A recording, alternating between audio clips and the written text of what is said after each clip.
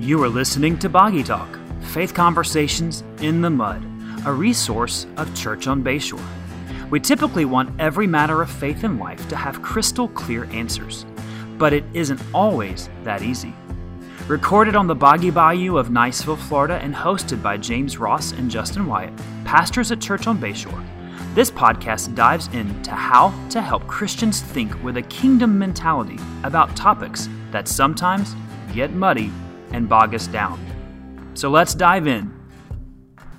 Hey, and welcome to Boggy Talk. We're so glad you're joining us here for week 4, the exciting conclusion of God and Country. I'm here with my friend James Ross, and we are ready to dive in. It's been a crazy few months of election season and hurricane season, so hopefully that is over here for those of us here in Florida. And as that's coming to an end, election season is coming to an end, and we are wrapping up week 4 of God and Country. So we've got some questions that people gave us over the past few weeks, and today we're going to answer those questions. Before you ask those, I just want to ask you a question. Tell me about our new setup here. We have these microphones and the school background. I found these in a dumpster and spray painted them. They're just for show. And this is, it's just cool looking, and I like things to look cool. So yeah, very cool. It was on sale, and we got a great deal.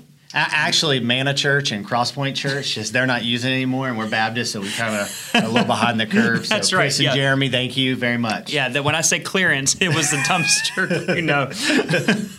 Well, let's dive into these questions. Also, how do you have so much better posture than I do? It's just because I'm 6'4", and if I didn't have good posture, I would. All right, let's talk serious stuff today. Already be hunched. Yeah, these stools don't have much of a back. So I don't know that the people listening understand what I'm talking about, but they probably do. I think you can tell by the way we talk who has better posture. Right. Clearly, I articulate a little bit. Well, it's because you were going to be an opera singer. That's right. That was my destiny for a while. In a little bit in college. And when you were in charismatic churches. That's right. It went over super well. That was my track in college for a while, and God had other plans. A little known fact about Justin Wyatt. So there Sweet. You go. All right, let's get to the question. Sorry. So here we go. Question number 1. Now that people are so little. First of all, ask us more questions. We only had 4 questions. Only 4. I guess it's because we explain things so well. That might be true. And we're so clear about people had everything. Questions, and then Dean came on last week, and he answered all of them. Every single one. And so thanks, Dean. We appreciate that. Yes. Buy his book, Unsaved Christian. So the first question we got is this: how much does eschatology play into our view of America? And by eschatology, we're talking about end times. So if you don't know that churchy word, eschatology is basically the doctrine and study of end times. So how much does eschatology play into our view of America? Well, first of all, I would say if you want to have a great understanding of eschatology, there's a movie called Left Behind. Not the Kirk Cameron version, but the Nicolas Cage Everything's version. better with Nicolas Cage. Yes, absolutely. Like the Christian version of National Treasure. All right. Okay. Well, this is going to take forever if I don't stop joking around. So, and I'm sleep deprived, so nothing is making sense to me right now. Well, that's because you had an all-night prayer vigil for the election today. That's right. Dude, you're on a roll today. Okay, all right. So, I'll take that one, and then you can chime in. So, I absolutely believe that eschatology plays an important role in how people view America. And when I say important, I mean it's just significant for them. However, I do wonder, in light of what we've been talking about, what came first, the chicken or the egg? Mm-hmm. So I think for some people, perhaps it's their eschatology that then affects the view of the nation. But I think more it's their nationalism that they then say, well, eschatology, of course, has to fit in how I view my nation.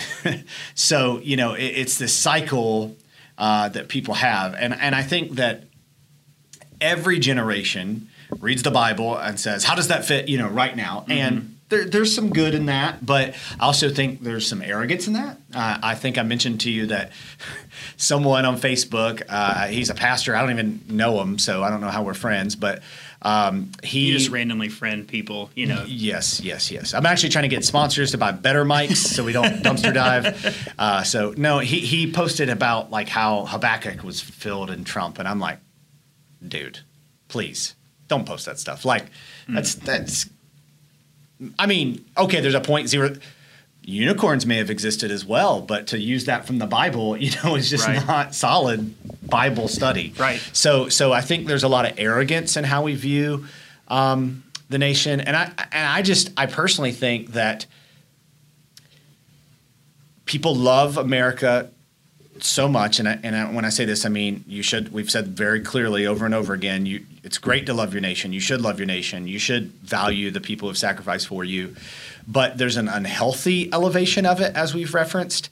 And I just don't think a lot of people can imagine a world without America. And so they think if America is coming to an end, then the world is going to come to an end. And the truth is, the world could go on for hundreds, if not thousands of years post-America. We would not be the only nation that's drove. That's over history. That's been the case. And I think probably every culture or nation that is no longer thought that at some point, like we are because we live where we are, so we are the center of our world view. Right. And so people have thought, of course we'll be here. Yeah, imagine when Rome came to an end. I mean, certainly the world is coming to an end, right. or whatever it may be. So, and I think, eschatology, I have a lot more thoughts on all that, and we don't have time in this. That'll be a future Boggy Talk. Maybe. I don't Boggy think Talks, three people would stay tuned for the whole month. But I do think that we diminish who Christ is when we put an unhealthy emphasis on this kind of stuff. I really do. Mm-hmm. So. And I think too is, people are so oftentimes get so enraptured in eschatology, no pun intended. And I think one of the that was a really bad joke, wasn't it? It was. I was sitting on that one. It was. But I think that you were sitting on the rapture joke. Right. That's just kind of funny. People's view of end times oftentimes is more informed by things that they've seen or heard or watched rather than Scripture. Yeah. And I think I remember when the Left Behind books were huge. Yeah. Like in the late 90s, 2000s. I mean, people just devoured these things, and I really think a lot of people's views of the end times is informed more by that fictional account of one possible, one view of eschatology than in what Scripture says. And I think when we go ahead. No, so eschatology is formed more from what Tim LaHaye has said than what John has said. Correct. I think that is true, and I don't think that was Tim LaHaye's intent in writing the books. I don't know him personally. Thank you for your contributions to Liberty University. Right. But but I think, we have to realize that, like you said, there is no promise of the United States of America as they exist in the end. And so what does that do for us now? I think a lot of times we're looking for signs and this fulfillment of this prophecy, and we're applying things that maybe don't apply. And here's always people often want to just study the book of Revelation. Any small group I've been a part of, or hey, we're going to study the book about, we're going to do Revelation. I'm like, man, yeah, it's the Word of God, and we should study it, and we should try to understand it. But I think a lot of times people want to study that because they think we want to go down rabbit holes about what if. And here's the bottom line. As a Christian living in the kingdom right now in the year 2000, and moving forward, our responsibility is in the year 2000. It's 2020. I looked up 2020. Told you I'm sleep deprived. In the year 2020, thank you for catching that. In the year 2020 and moving forward is that Jesus is coming back. We don't know when. And so does that change anything about our calling and our purpose as Christians to make disciples of all nations? No. Yeah. And so let's do that. Amen. Let's focus on that. Amen. So yes, love your country. Jesus is coming back, and share the gospel. Yeah. Amen. All right. So the next question is, what do you think about people like Pastor Greg Locke? And so I'm going to let you explain who that is and maybe kind of that type, because I didn't know who that was until we got this question. Neither did I. So that's okay. But I did Google him and found out information about him. And, he, along with others, have been very focused on the churches. And I'm trying to simplify this, and I certainly that doesn't give respect to the breadth of someone's ministry and speaking. But, I have been very focused on the right of the churches, the right of Christians, religious liberty, those kind of things. And I think all that has been heightened through the COVID, times, if you want to call that. Yeah, the COVID times. And, I have mixed feelings about him, MacArthur, others, because on one hand, I absolutely do see inconsistency in the application of assembly, and enforcement of that. So I get that resistance to governments telling us as Christians or any faith that we can't gather. And I'm just cards on the table. I wouldn't say I'm anti-shutdown, but I am very much critical of a lot of the shutdowns we've done because I just, in my limited view of things, don't think it's the best long-term solution. So I side with them in that. But I don't like the arrogance, I'll be honest with you, in which many of them have communicated their feelings. And, there's an assumption that our government leaders have bad intentions when some of them, I think, are trying to, based on their worldview, make decisions that are as responsible as possible to protect as many people as possible. And so I think a kinder, softer dialogue from Christian leaders should be out there. And I even in our own church, the arrogance, I find very frustrating. I don't know that masks work. I mean, I'll be honest with you, but I really don't know. Yeah. And so, why? And do I wear them in all situations when I'm around people who don't care and assume the risk and aren't super vulnerable? No. But at the same time, I don't need to be rebellious about that. I don't understand what we're being rebellious about. And again, I think a lot of us, this is just the self-examination. Are you spreading the gospel? No. Then you really don't care about freedom of religion. I mean, you just care about your rights. And MacArthur said, and he said this publicly, the first thing is it's our right as Americans. Now, a pastor should never say that the reason we're doing something, first of all, is because of our right as Americans. That's like that the doesn't third apply. or fourth level. Yeah, that doesn't apply to other cultures. Yeah. So how can you? Yeah. Yeah. If we're saying we're gathering because God has told us to gather, and we feel convicted that we need to gather together, and and in this country we do have the rights. Not first and foremost, we have the right. So. Yeah, I think for me, it's I tend to be a little more trusting of authority in terms of and so I'm like, well, I'll wear a mask because, like you said, I mean, I think it helps. You're a sheep, Justin. You're a sheep. Somebody would say that, and I'd be like, bah, we are all sheep. Yeah, we all are, and I think shepherd. that's just stop telling people that disagree with you that they're dumb. I think that's just our mentality, and I think I tend to be a little more trusting, and my issue with a lot of people who MacArthur and and I get the heart, we want to gather as Christians, we should, but I think it gets played off as this we are being persecuted, and I just don't think that's persecution because they still could gather outdoors, and they're just saying, hey, some can't gather outdoors, right? But, my limited understanding. Granted, yeah. But it's they're not saying you can't meet. You're saying, hey, can you do this for this season because we're still figuring this out? And right. I get it's complicated with government and there's agendas and all that, but I don't think it's right to play it off as persecution. And I feel like I think it says something about the church if government leaders are like, these protesters keep being irresponsible, but the church we're not having a problem with. I think that says something to our government, which is secular, and that probably gets us into our next question. Yeah, so another question that came, and this is a good question, is that basically as Christians in America, in the United States, shouldn't we be so thankful for our freedom that we want that for everyone else? And the question was kind of we have so much freedom. Yeah. Shouldn't we want that for everyone else? Yeah, and I think that the sentiment here, just from some conversations that I've had recently and over the past, is like, when we're talking about, hey, we at our church, we're not going to remove the flag from the sanctuary, but we don't do patriotic services. We celebrate the 4th of July and things like that, but we don't incorporate that in our service. And a lot of churches don't have flags in their services. But shouldn't we be just so thankful that is a part of our worship? And, I think we kind of explained worship in the first one, so I would encourage you to go back and listen to that if you haven't listened to that yet.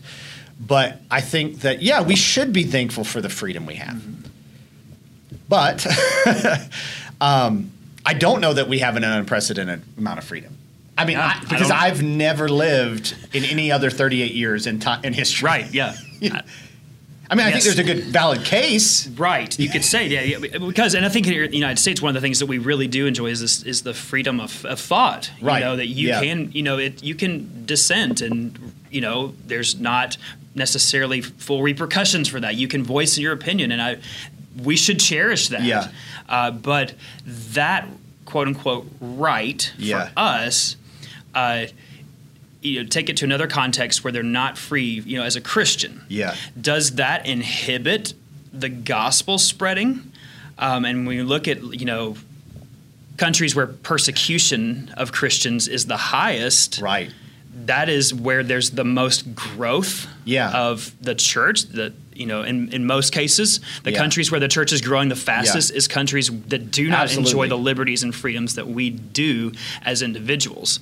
So, and the IMB, I think, did a study on that a couple of years ago about like 10 factors in rapid church growth movements, evangelistic movements, and one of them was persecution. So it's like, yes, I'm thankful for the men and women who've died to protect my freedom, but on the other hand, it's kind of this paradox because our freedom isn't leading to the flourishing of the church the way it should. It's leading to bigger buildings. Right.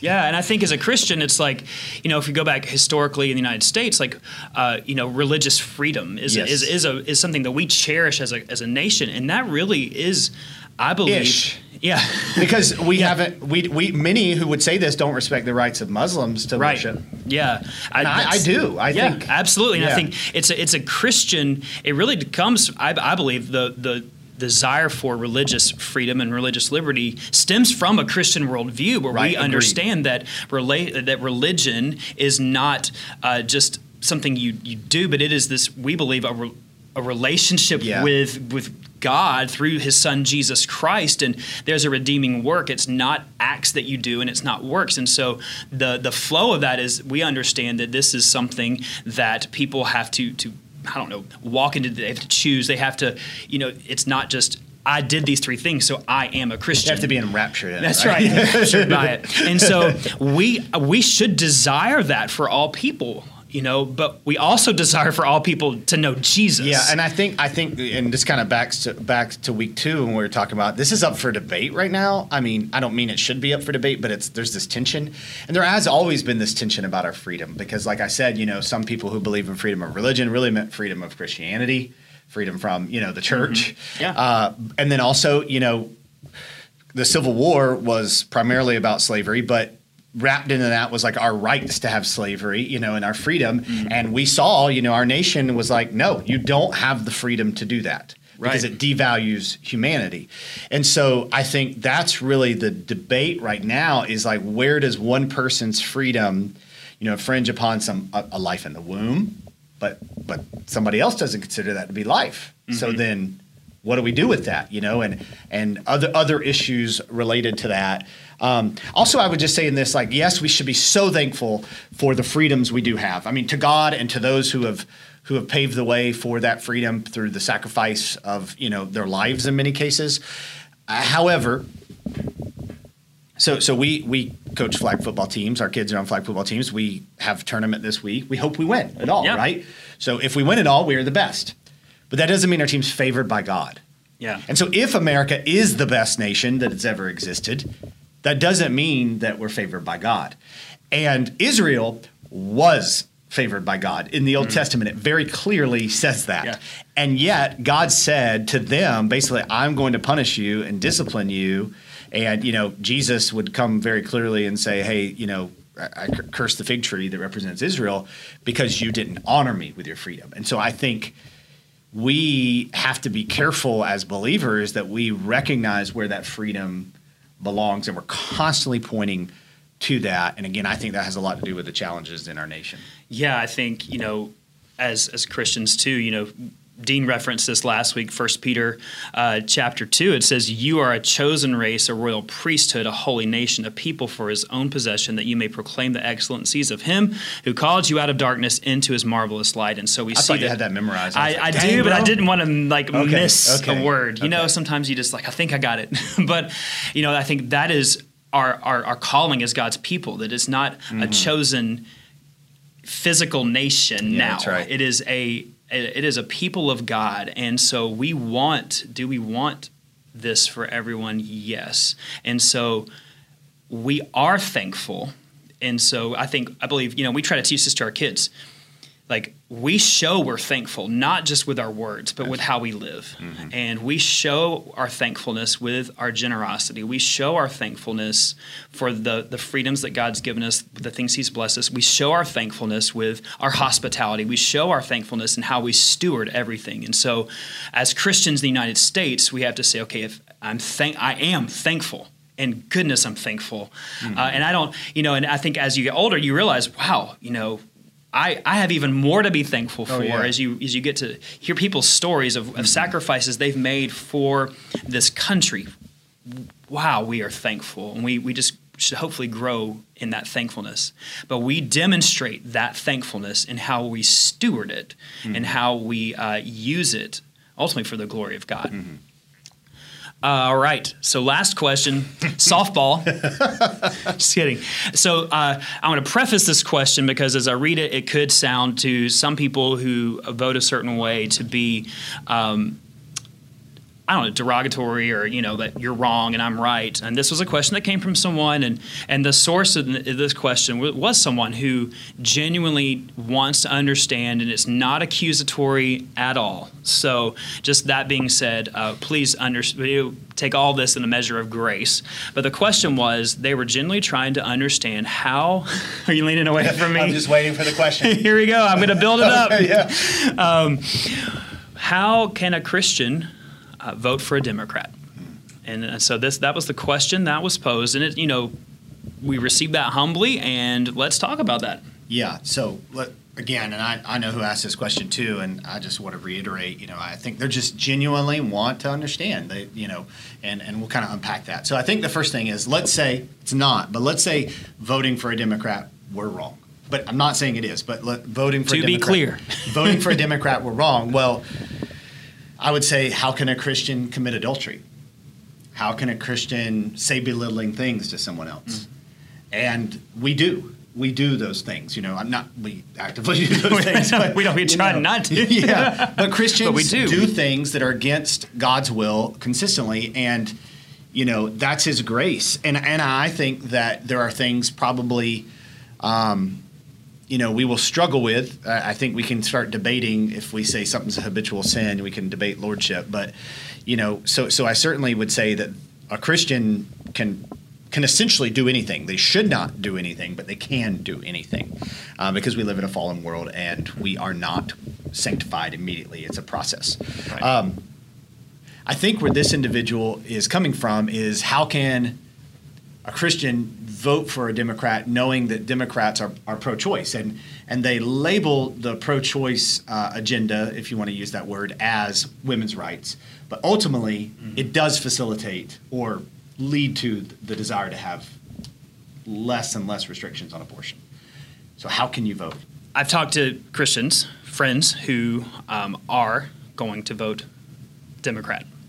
And I think, one, it's important to understand that, as we ask this question, as James said, probably the main issue people are talking about is abortion.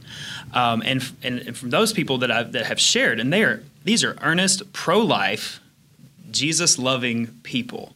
And they would say that historically, they've found that the policies of Democrats have actually reduced the number of abortions, even though the platform is pro-choice. So we can argue about that. You can debate that. I'm quoting what's been shared with me. Yeah, absolutely. So, I've heard that as well. And two, that we have to recognize, we are two white pastors, that there are a lot of Christians, I would say historically, and we don't have time to get into the growth and development and evolution of our current political system and really the specific issue of abortion.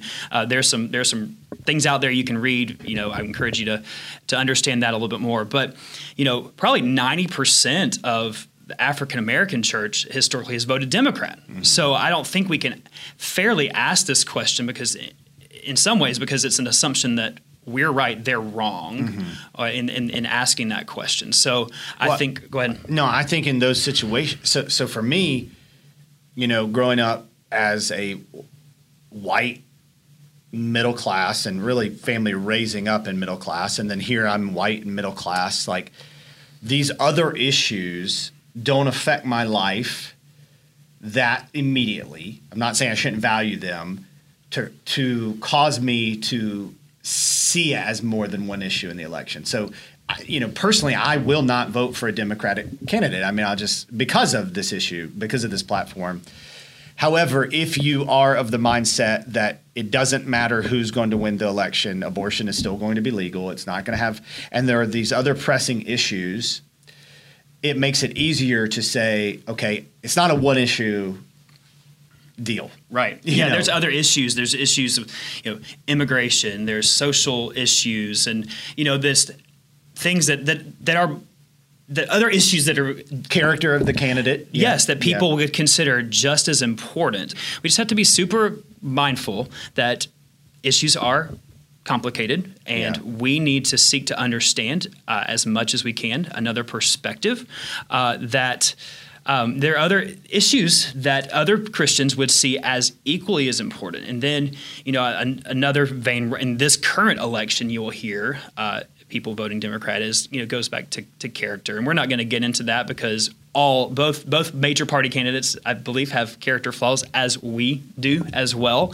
And really, they're saying, well, they're trying to steward their vote as best they can, realizing that neither candidate is a perfect solution. And I think that, honestly, a lot of Christians voting Republican this election feel the same way. Yeah. And I think bottom line, whether you are voting Republican or Democrat, we all understand this is a difficult election, and both Christians voting either way are doing what most have the same goal, and they're voting in a way that they feel like will bring about that goal. We're talking Agree or disagree. We're talking about something in such a short period of time that is so we need a couple of hours. deeply embedded. But I think this is where we ultimately get into the problem here is that, and again, Facebook, I could tell you this. Somebody said, hey, vote how the Bible tells you to vote. It's like, vote for the Christian candidate.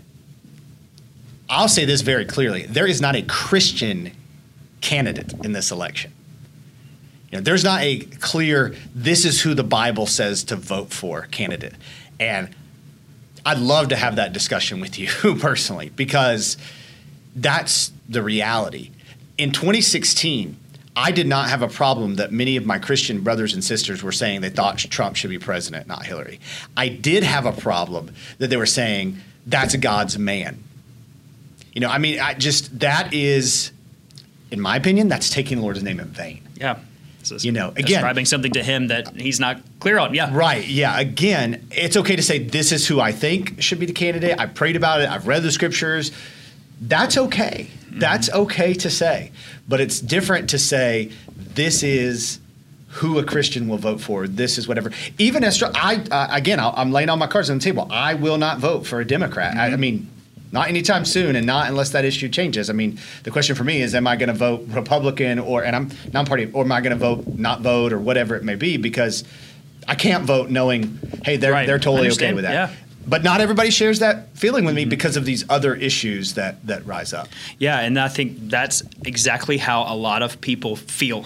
Yeah. And it's like, I think, go back to what we said a few weeks ago. We should feel this way. Like, we should feel this tension of, this is heavy. It is not clear. And I think ultimately our hope is is Jesus. And we don't, as Christians voting, we don't use that as a cop-out to not think about this. Right. We don't say, oh, well, in the end, Jesus wins. Well, that is true.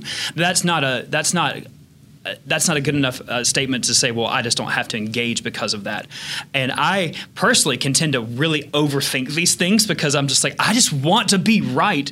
And I read this quote from a guy named Michael Weber, and it was very helpful for me. And it says this: here's the thing we must understand. We so often think about politics as a forum for self-expression and self-actualization, for the exertion of our personal will.